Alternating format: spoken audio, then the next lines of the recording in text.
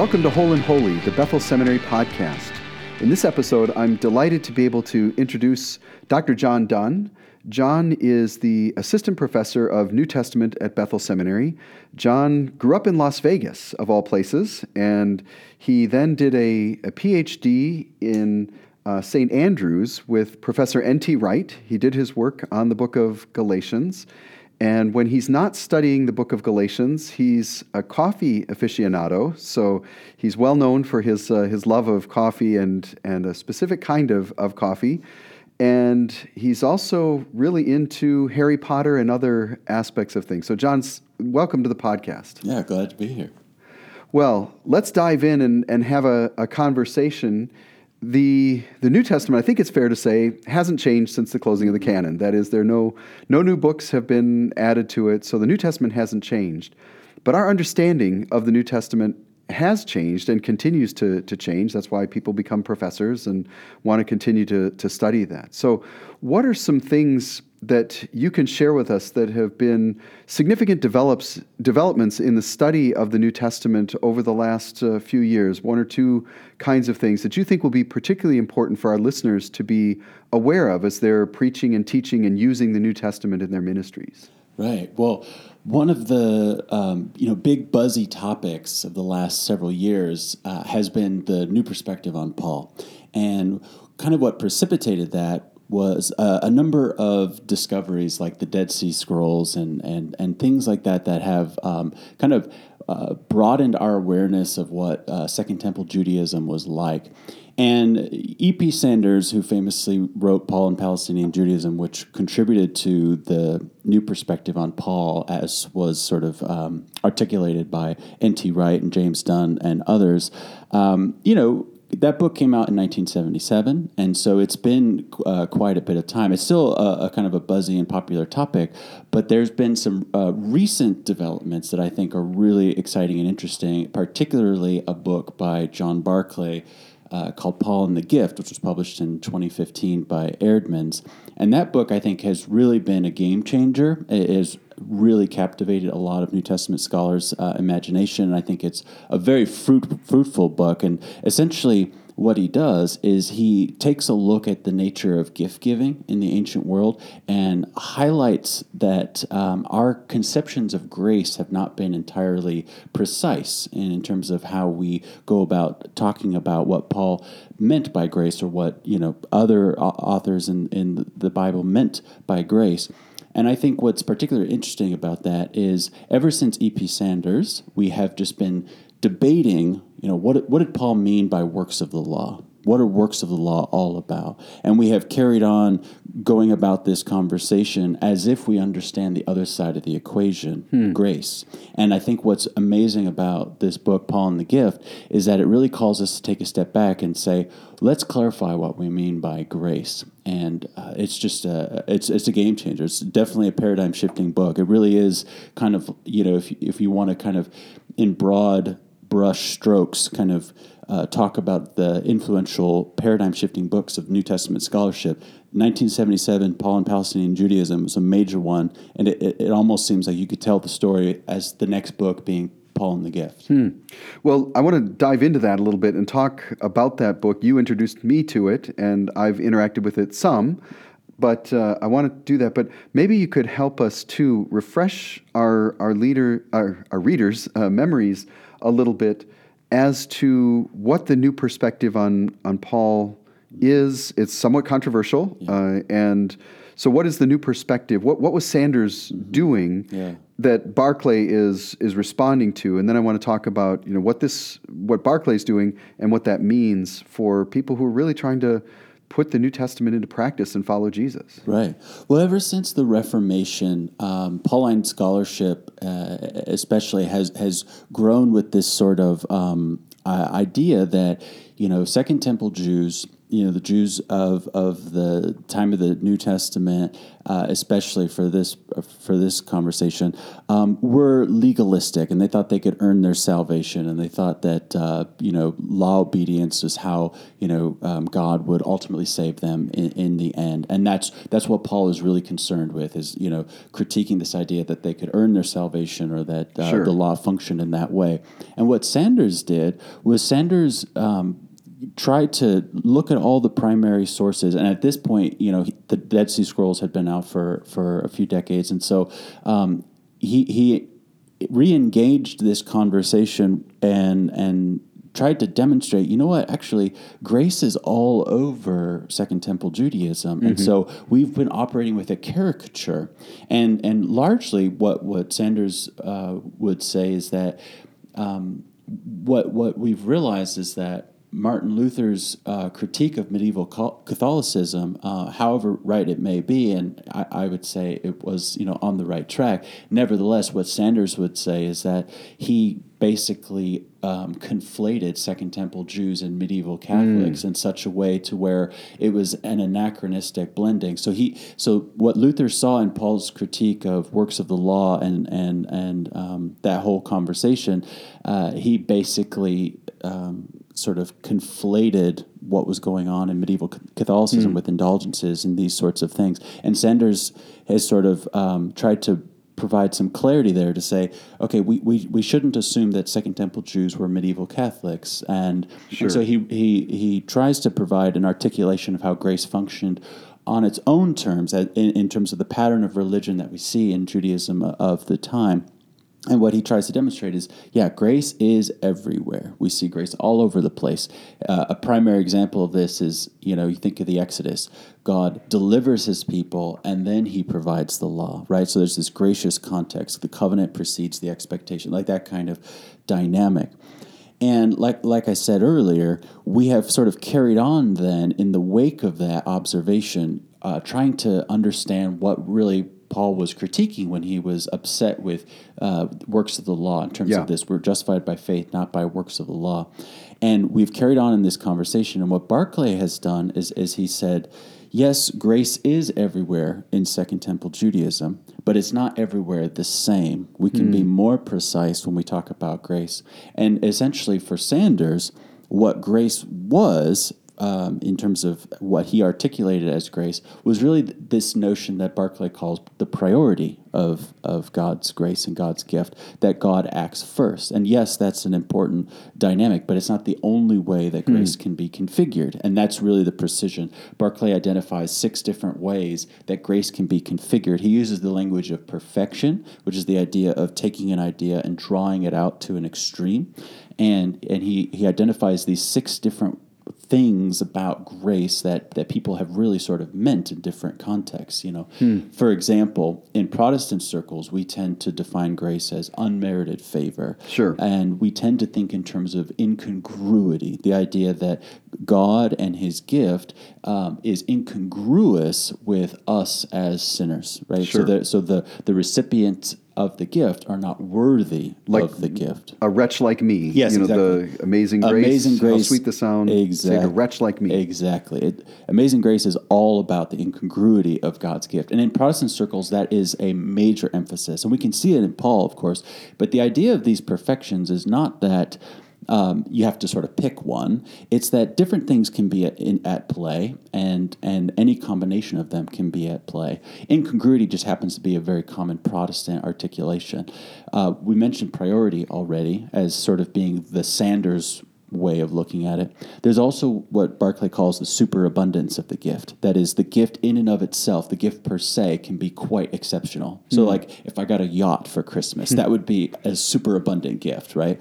Another perfection would be the singularity of the gift. And this idea is that really the gift giver is only kind of understood in terms of being a gracious gift giver. So you think in terms of like liberal Protestantism, highlighting, that God is love, kind of like from 1 John, but maybe missing the fact that he's also light, which 1 John also says, or like God is a God of grace, but he's also a God of justice as well. So singularity kind of, you might say, flattens who God is in some ways, or fixates on an aspect of who He is, in sort of by removing the other aspects of who God is. Or another perfection would be the efficacy of the gift. So, for example, if I need to get to work on time, a good gift might be rollerblades,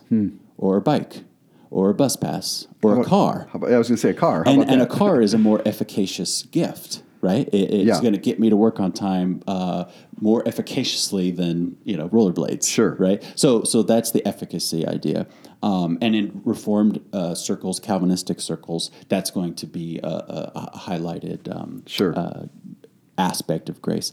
The incongruity, as we mentioned, the discrepancy between the gift and the recipients of the gift. And then finally, the last perfection is what Barclay calls the non-circularity of the gift. And this is the idea, when we think of gifts in present-day Western culture, we think of no strings attached. This idea of a pure gift, right? You give me a gift and there's no expectation of return.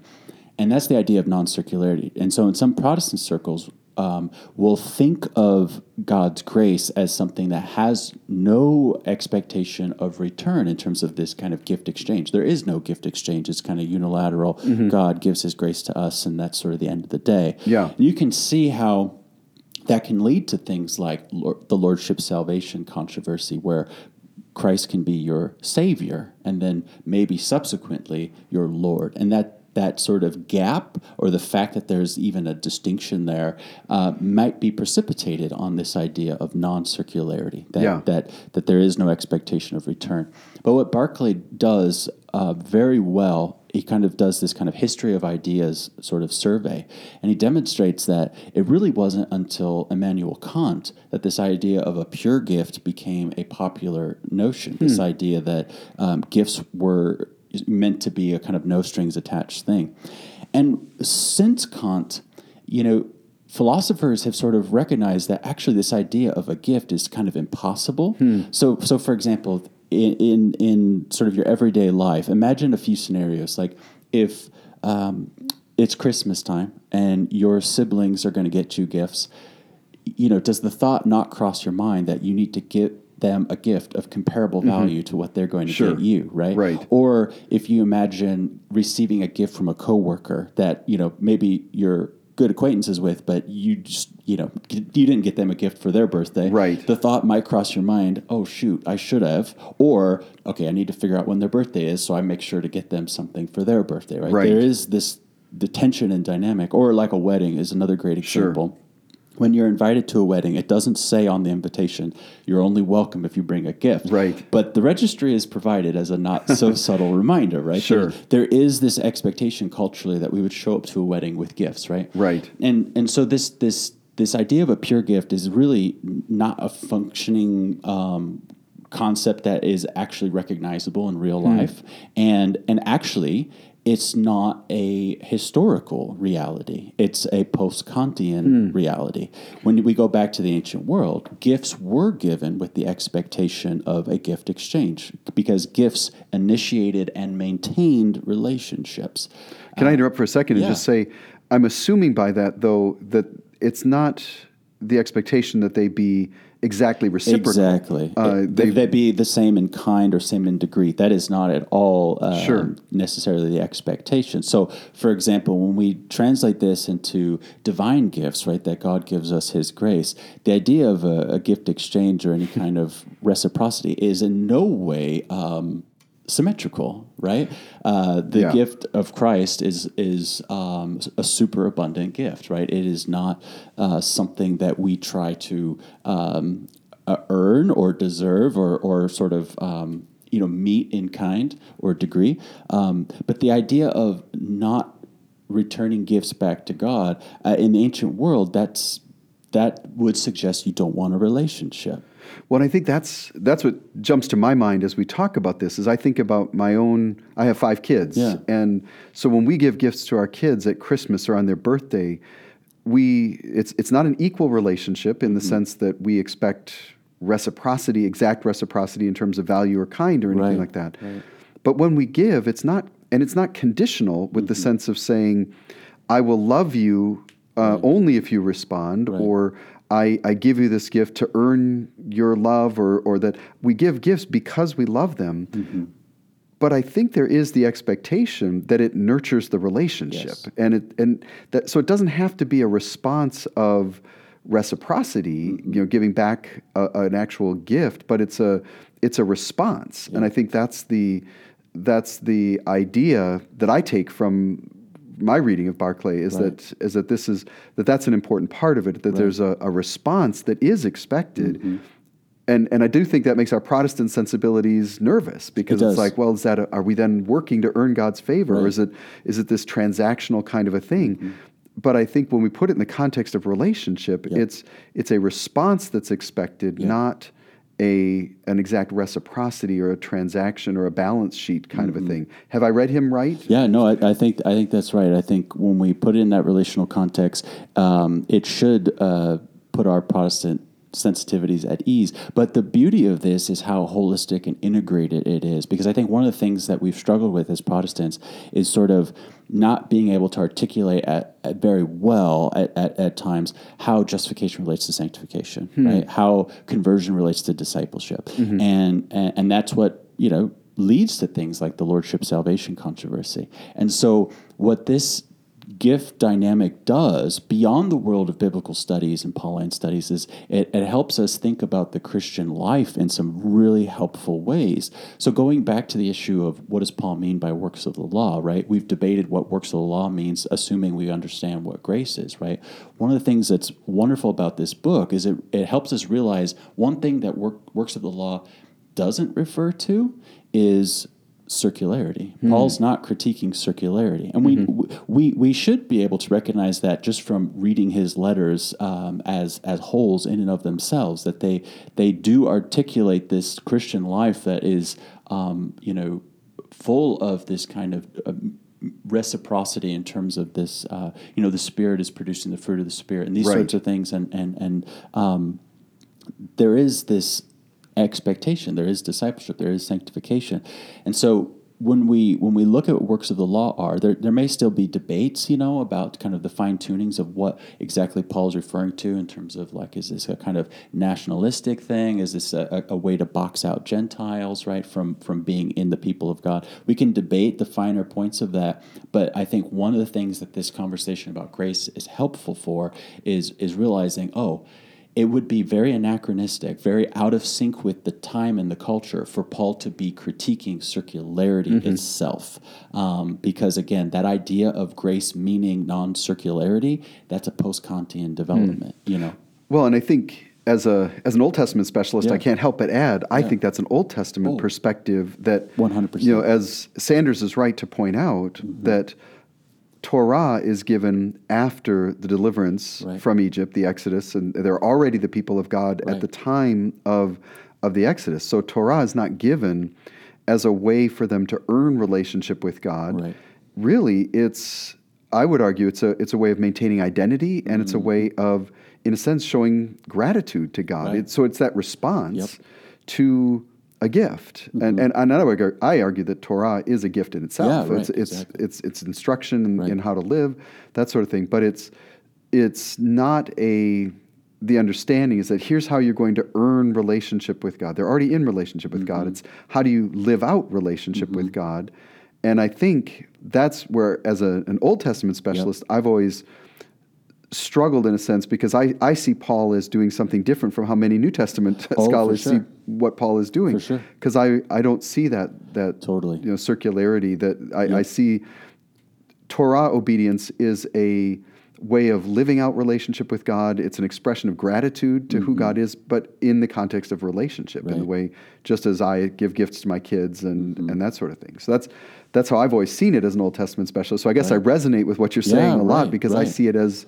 biblical, that is Old Testament as well as New Testament. And that's another beautiful thing about this is that it helps us put our Bibles together. Because another thing that we can often struggle with is, how does the Old Testament relate to the New Testament, right? And we might think that there's different patterns of religion, right? Where it's like, well, in the Old Testament they were saved by, fulfilling the law. And in the New Testament, we reject that idea, and it's all grace. And of course, that is a horrible caricature, but it's this often, thing that you hear in lay settings, popular settings, where it's hard to articulate how exactly the Old Testament relates to the New because of these dichotomies that we often work with, right? Yeah. Grace and law, or works and faith, or whatever. And so we struggle with James as a result, Of course, right? And I think what this does is it helps us put our Bibles together, and it helps us be more robustly Protestant, even in articulating the nature of grace. I mean, so the incongruity of grace is something that we relish in, right? We sing hymns about it, Sure. And just being a little bit more precise that the expectation of return and this kind of gift giving and relationship doesn't nullify the incongruity. That's still part of this, right? Right. And if you're more reformed, it doesn't nullify the efficacy, right? Because what you're saying is that the return is part of the Spirit's work, right? So that the Spirit is actually the gift that we receive, and the works that we do are part of that gift. It's part of this law fulfillment that God is working within us as part of the gift, right? So these things are not mutually exclusive. They're not working at cross purposes. They can work together, and but just being precise in terms of seeing how, when people talk about grace, they tend to be highlighting one or two of those things over against other things, and that is really helpful, I think. Sure. And can bring a lot of clarity. That's really helpful. I want to shift our conversation a little bit now to thinking about these ideas. I think are really important and have significant implications, as you said. So what would be the kind of cash value of this as you see it for folks? Our listeners are in ministry, pastors, teachers, people, ministry leaders of various sorts. So what's kind of the takeaway, the cash value of this for them? What difference does this make? I mean, to some extent, you could argue this is a conversation that only academics could love, but I think it matters for ministry leaders. So what do you see as kind of the takeaway, the cash value of this? Well, I think some of the terminology is admittedly a bit academic, and Barclay's book is a 600-page book that is really comprehensive, and so yes, there is definitely this part a part of this that is very academic and intellectual, but I really see this as something that if this can trickle down, if this can reach its way into the pulpits and into Bible studies and into small groups, that it really has potential to kind of revolutionize the way that we think about the Christian life. Because like I've said already, there are so many dichotomies that we operate with. The New and the Old Testament, law and grace, and faith and works, and grace as being this pure gift with no expectation of return. And I think what this book does, and if we were able to articulate this in our church context and in our discipleship context, it can help us see how we're not speaking out of both sides of our mouth. This is an integrated, holistic approach to the Christian life that is thoroughly biblical, consistent the whole way through, and we have kind of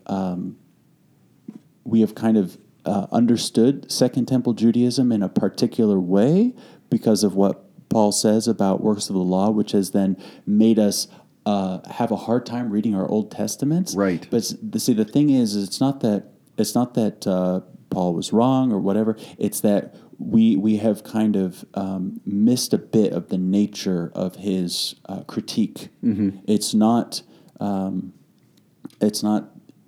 circularity. It's this. I would say largely because it is a Jewish way of life, that what Paul was primarily concerned with are the things that can box out Gentiles, things like circumcision, dietary restrictions, Sabbath keeping.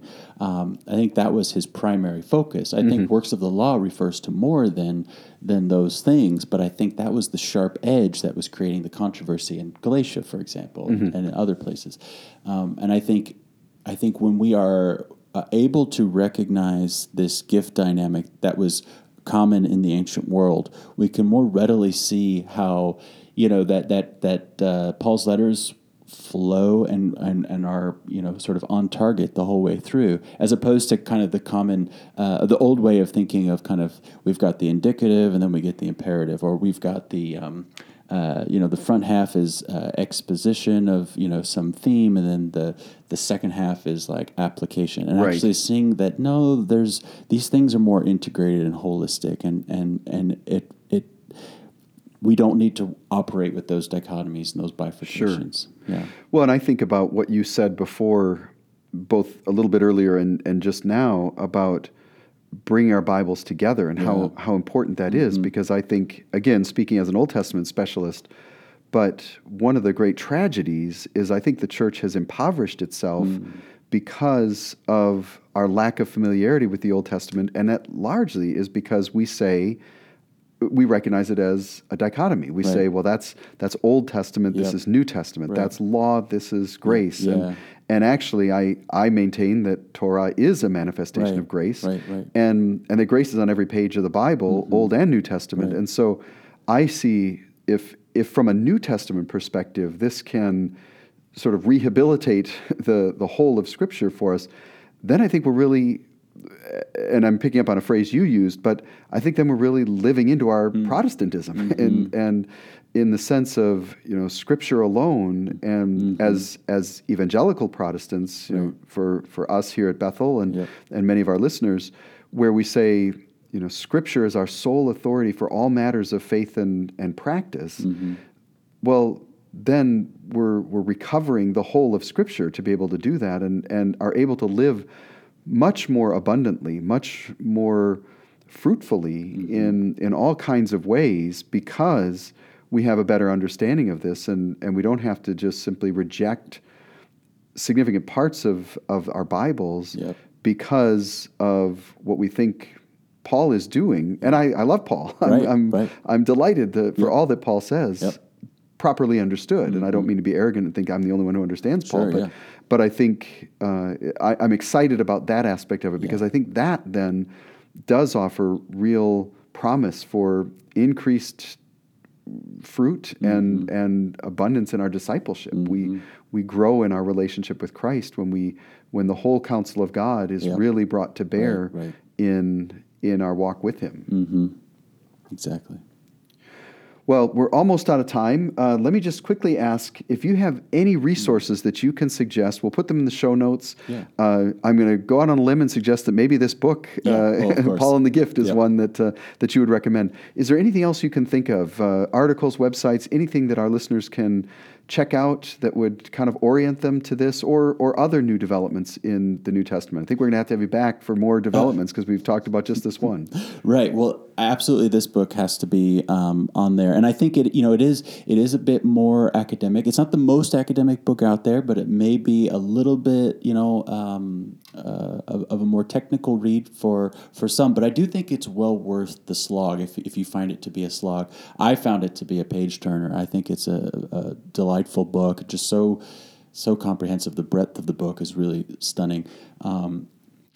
So I highly recommend that. And I think the utility of that book extends beyond what it has done, like I've mentioned. And there's already been a number of studies that have taken some of the principles and sort of applied it to other contexts. I can think of a few offhand. I myself did that with a friend and colleague of mine. We applied this to conversations about Mormonism, right? What do Mormons mean when they talk about grace? And in applying sort of these perfections of grace, right, the 6 that we talked about, we had to supply one more because we realized in Mormon conversations it was kind of necessary, actually.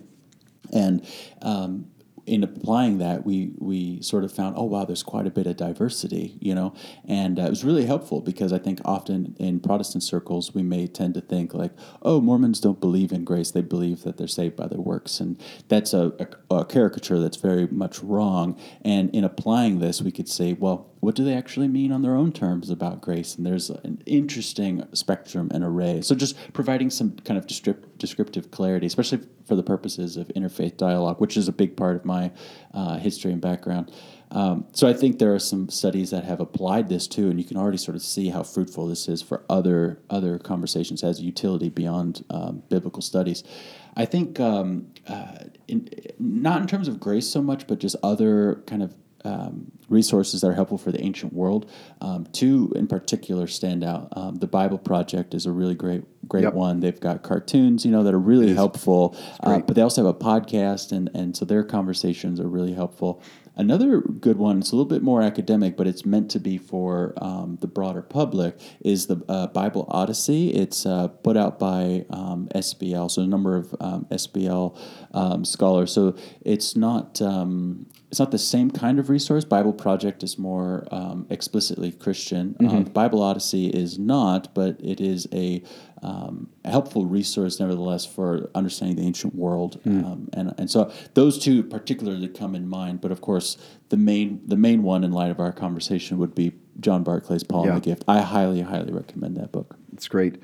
Well, thank you for that. And I just want to comment, it seems to me that when you talked about the application of the ideas of this book to looking at Mormonism, I can imagine that some of our listeners might be uncomfortable with that idea. It's like, are you trying to say when you say Mormons don't believe in grace, are you trying to say that they're the same as us or that sort of thing? And I would venture to say that's not what you're saying, and that really it's understanding them on their own terms, so that we can better engage with them. Because if someone comes to us and says, well, you believe this and we don't, it's like, well, no, I don't. And so why do we give any credence to what they're saying at that point? So I can see where this could be really valuable for that kind of dialogue in order to be more effective in our witness. Yeah, and I think just to quickly tie a bow on that, because in the gospel God gives us himself, we can't separate the gift from the gift giver. And so when we're having this conversation about, for example, when Mormons talk about grace, if they sound more like a Protestant might, should that sort of should that mean that they're closer to being kind of traditionally Christian or something like that, or Protestant? Should we be thrilled by this? I think we need to put it in perspective and realize that our conception of the gift giver is so very different. And if in the gospel God gives us himself, it really matters that the gift giver is different. And so that's how I would frame that conversation. Yeah, that's great. Well, maybe that's a topic for another episode of the podcast. John, thank you so much for being a part of this episode. I really appreciate the conversation and your willingness to share that with me and our listeners. This has been an episode of Whole and Holy, the Bethel Seminary podcast. Thank you for listening, and I encourage you to subscribe to this podcast. There'll be some instructions at the end of how to do that. Coming up, we're going to have conversations about leadership with Justin Irving and Mark Strauss. We're also looking at talking about transitions in ministry staff with a human resources expert, all in the hopes of serving the church. Thanks for listening. Thank you for listening to Whole and Holy. This podcast is a production of Bethel Seminary in collaboration with Bethel University's Office of Church Relations. Please share your feedback with us, including ideas you'd like to see in future episodes, by emailing us at wholeandholy@bethel.edu. Once again, that address is wholeandholy@bethel.edu. And don't forget to subscribe to this podcast at iTunes, Stitcher, or wherever you get your podcasts.